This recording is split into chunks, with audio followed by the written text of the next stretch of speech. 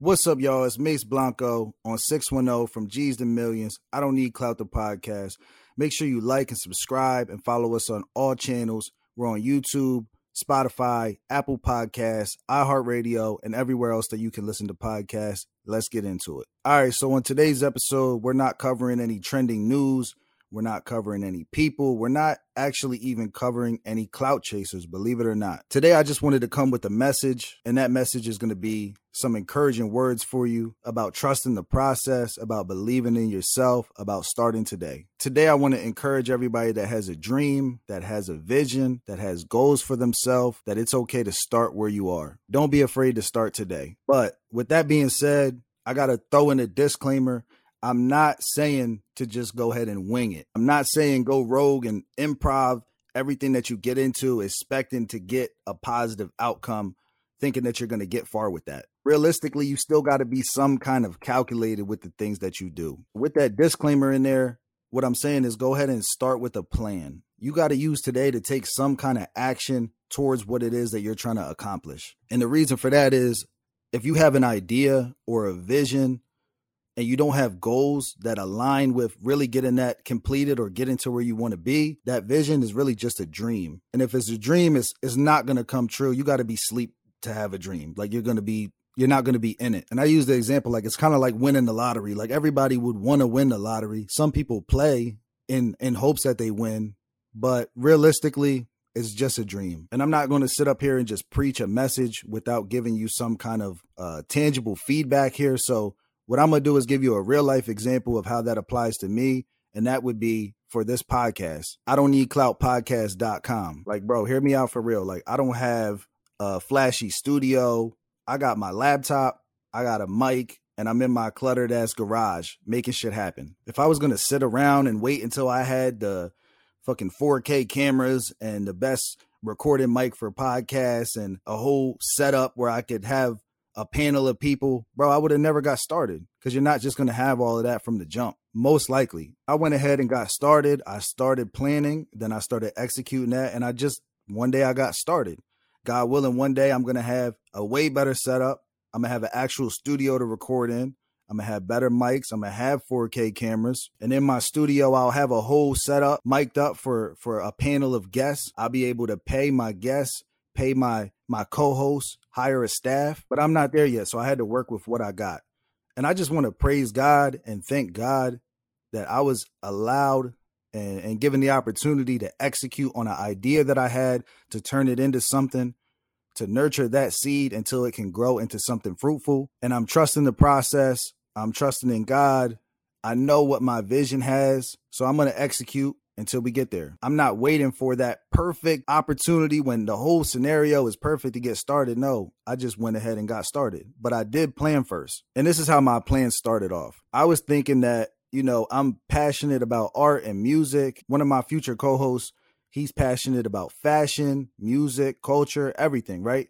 So I was thinking that I'm going to gear my podcast solely towards that. And on top of that, I already had some podcasting experience. So with all of that together, it just seemed like a good idea. And speaking of my podcasting experience, I want to just tie this into one of my life mottos. I really believe that everything that you try in life, everything that you attempt to do, even if it is a huge failure and it blows up in your face, that experience that you gained has some kind of significance as far as preparation for what you're about to do next. And also like what you're called to do overall. I just had to throw that in there real quick. But the podcast that I was on was called Vibe City. And on Vibe City, we have 4 hosts, Mace Blanco, Lion Pryor Richie, Squale Evans, and my boy, Smoothie General. So with 4 hosts, we all started it together. We got 25% equity each. But when you start something off with a couple people, I'm going to just explain how that went. We all had different schedules. We all had different priorities. We all had a different vision of what we wanted out of the podcast and where we wanted it to go, where we wanted it to take us. And I think that's a very realistic assessment. I would say that that's completely fair. I would say it's completely normal. I have no resentment towards them. They have no resentment towards me. And we don't fault each other at all. We all mutually agreed that after 20 episodes, we decided to end the show. We completed season 1 and then we moved on. But I say all that to say this. this. There was a lot of learning experience and podcasting experience that I was able to get as far as how things work, as far as how to get things published, as far as how to get advertisements and ambassador deals from doing Vibe City that I was able to carry over to my own brand. And again, I have no grievances with how any of that went. The learning experiences that I got, I would say, was that with it being 4 of us and us all being on different schedules, we could only produce like 1 episode a week at max. Something that I wanted to do was be able to produce content at the rate that I was comfortable at the rate that I knew I could produce content at. But it really wasn't feasible doing it in such a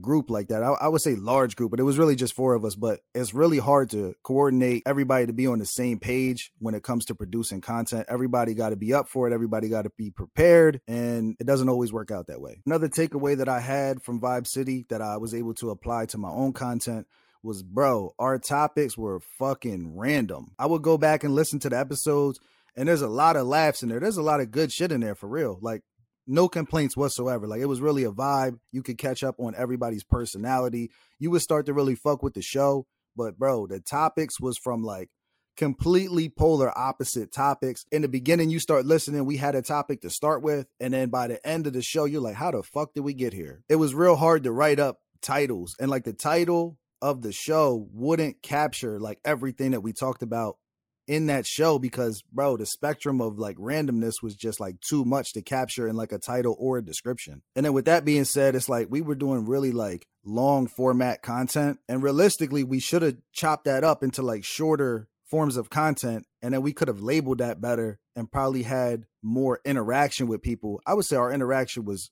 pretty solid. All of us came into it with really no expectations, but that's something that I wanted to do different. I wanted to be more on topic. I wanted to be more specific, and I wanted to be able to deliver content in a more digestible format, so that you don't have to listen to like 56 minutes of me rambling about like 26 different topics. And lastly, like one thing that was just necessary was that Vibe City was only audio. We didn't have video. So like it would be on YouTube, but it would just be like our logo, and then you could go listen to the audio of that. I knew that for my brand to be able to compete, to be able to advertise on Facebook, Instagram, TikTok, to be on social media, I'm going to need video to be competitive. Audio just does not compete as well as having a video accompanied by the audio. Of course, I'm on Spotify, I'm on Apple Podcasts, I'm on places that just play the audio, but it's a certain audience that goes there. This way, I'm able to capitalize on social media and capitalize on YouTube, growing my YouTube channel, getting my subs up, because I'm not just showing my logo over and over and over again and hoping that you click on a catchy title. So now I got video, I got thumbnails, I got things that would be enticing for a viewer to come check out. And I learned that from my experience with Vibe City. So had I not planned and had I not had that experience already, by the time I launched IDon'tNeedCloutPodcast.com,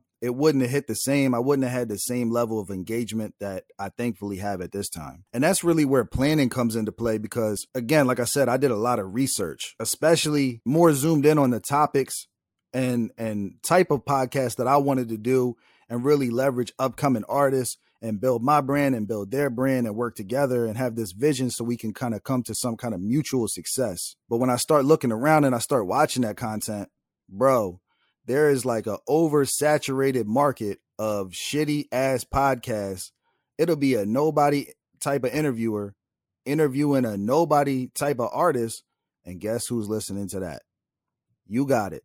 Absolutely nobody. And you could tell they didn't do their research. They wouldn't have a clue of who the artist is beforehand. They go in asking the same exact questions to every person. They'll start out, so where you from? That's like a straightforward, like, I'm from here. Then they'll usually follow up with like, oh, tell me what your childhood was like. What was your upbringing like? And bro, it's all the same shit. Like, that's not going to bring your audience in. Like, we don't really want to hear you ask every single unknown artist the same exact questions. Like, yeah, of course somebody would have a different answer to those things, but it's like, bro, that's not really enticing for me to watch as a viewer. And then the shit that gets me, a lot of artists would answer that question, like, what was your upbringing like? Especially hip hop, rap artists, they would always answer it with like some negative ass story, the most traumatizing shit that ever happened to them. Like, bro, if you ask me what my upbringing was like, I'm going to try to be in the state of mind that I'm in now. So from like birth to like where I'm at now, why would I answer that with the most traumatic thing that ever happened to me? I understand that trauma changes people, but to be successful, you can't stay in that mind frame. You can't just adapt the victim mentality. I understand that a good story or like an underdog story is like a magnet for marketing, but a lot of this shit's really just played out. And you can tell who's authentic and who's not, who had a sweet, easy ass life, and then they're trying to make it seem like they were raised in the trenches and they had nothing to eat and the heat was off and they were cold every night and they didn't have clothes and they wore hand-me-downs and they got locked up for trapping and they had bricks. It's like, all right, bro, I just seen this shit, same type of dialogue in the last 5 episodes with 5 other people I didn't know. What makes you different? And I'm not going to antagonize anybody for having trauma, bro. Everybody has some level or degree of trauma in their life. I'm not doubting that. I'm saying that doesn't define you, who you are as a person, where you are today. It definitely had an impact on who you are today, but you're not defined by your trauma. But real shit though, like I said, I'm not antagonizing anybody for the traumatic events that happen in your life. I pray that you get healing. I pray that you heal, and I pray that you heal before you really start leading people, because hurt people hurt people. You really got to look at who is leading you and who you're willing to follow and whose advice you're willing to take, if you can tell these obvious signs that they're really not a healed person. And that's some real shit. But all right, my rant's over. I'm back to the encouragement. And I say all that to say this. I'm not trying to use the improv method and just wing it or copy the blueprint of everybody else that's in this same space getting fucking mediocre results and not having any success. Why would I copy that? So that's one thing I changed in my plan when I was still adjusting and tweaking my plan. I'm not worried about the guests that I have on the show. The show is going to be based on my dialogue. And if it's artists that I fuck with, obviously, like I said, I still have a passion and a love for art and music, then I'm going to bring them on the show. I'm going to interview them, and I'm going to do my interviews and ask questions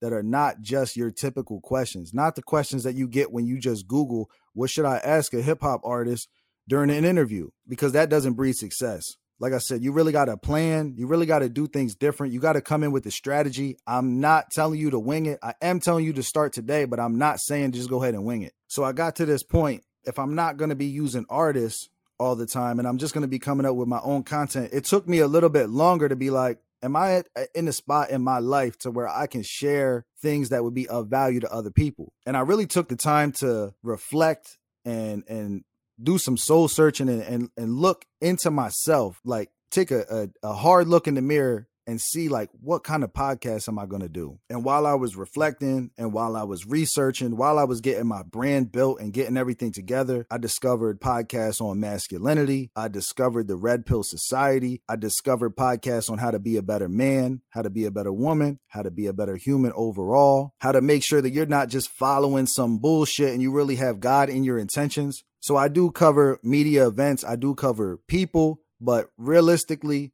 and I hate to use the term self-help, but I really wanted to give people something that they could take something away from, like really give them gems, something that they could really learn and grow from, as it helps me grow as a person as well. So with every episode we do, there is some kind of educational aspect, even when we're covering clout chasers every single time. Multiple times a week, we can find a clout chaser who is a good example of what not to do. You can even turn the dumbest of situations into some kind of learning experience and apply that to your life and use that for yourself and use that for your growth. So again, I appreciate y'all tapping in, listening, liking, subscribing, following us on all channels. This is Mace Blanco on 610 from G's to Millions. I Don't Need Clout, the podcast, episode 12. I'll see you next time. I'll see you on the other side.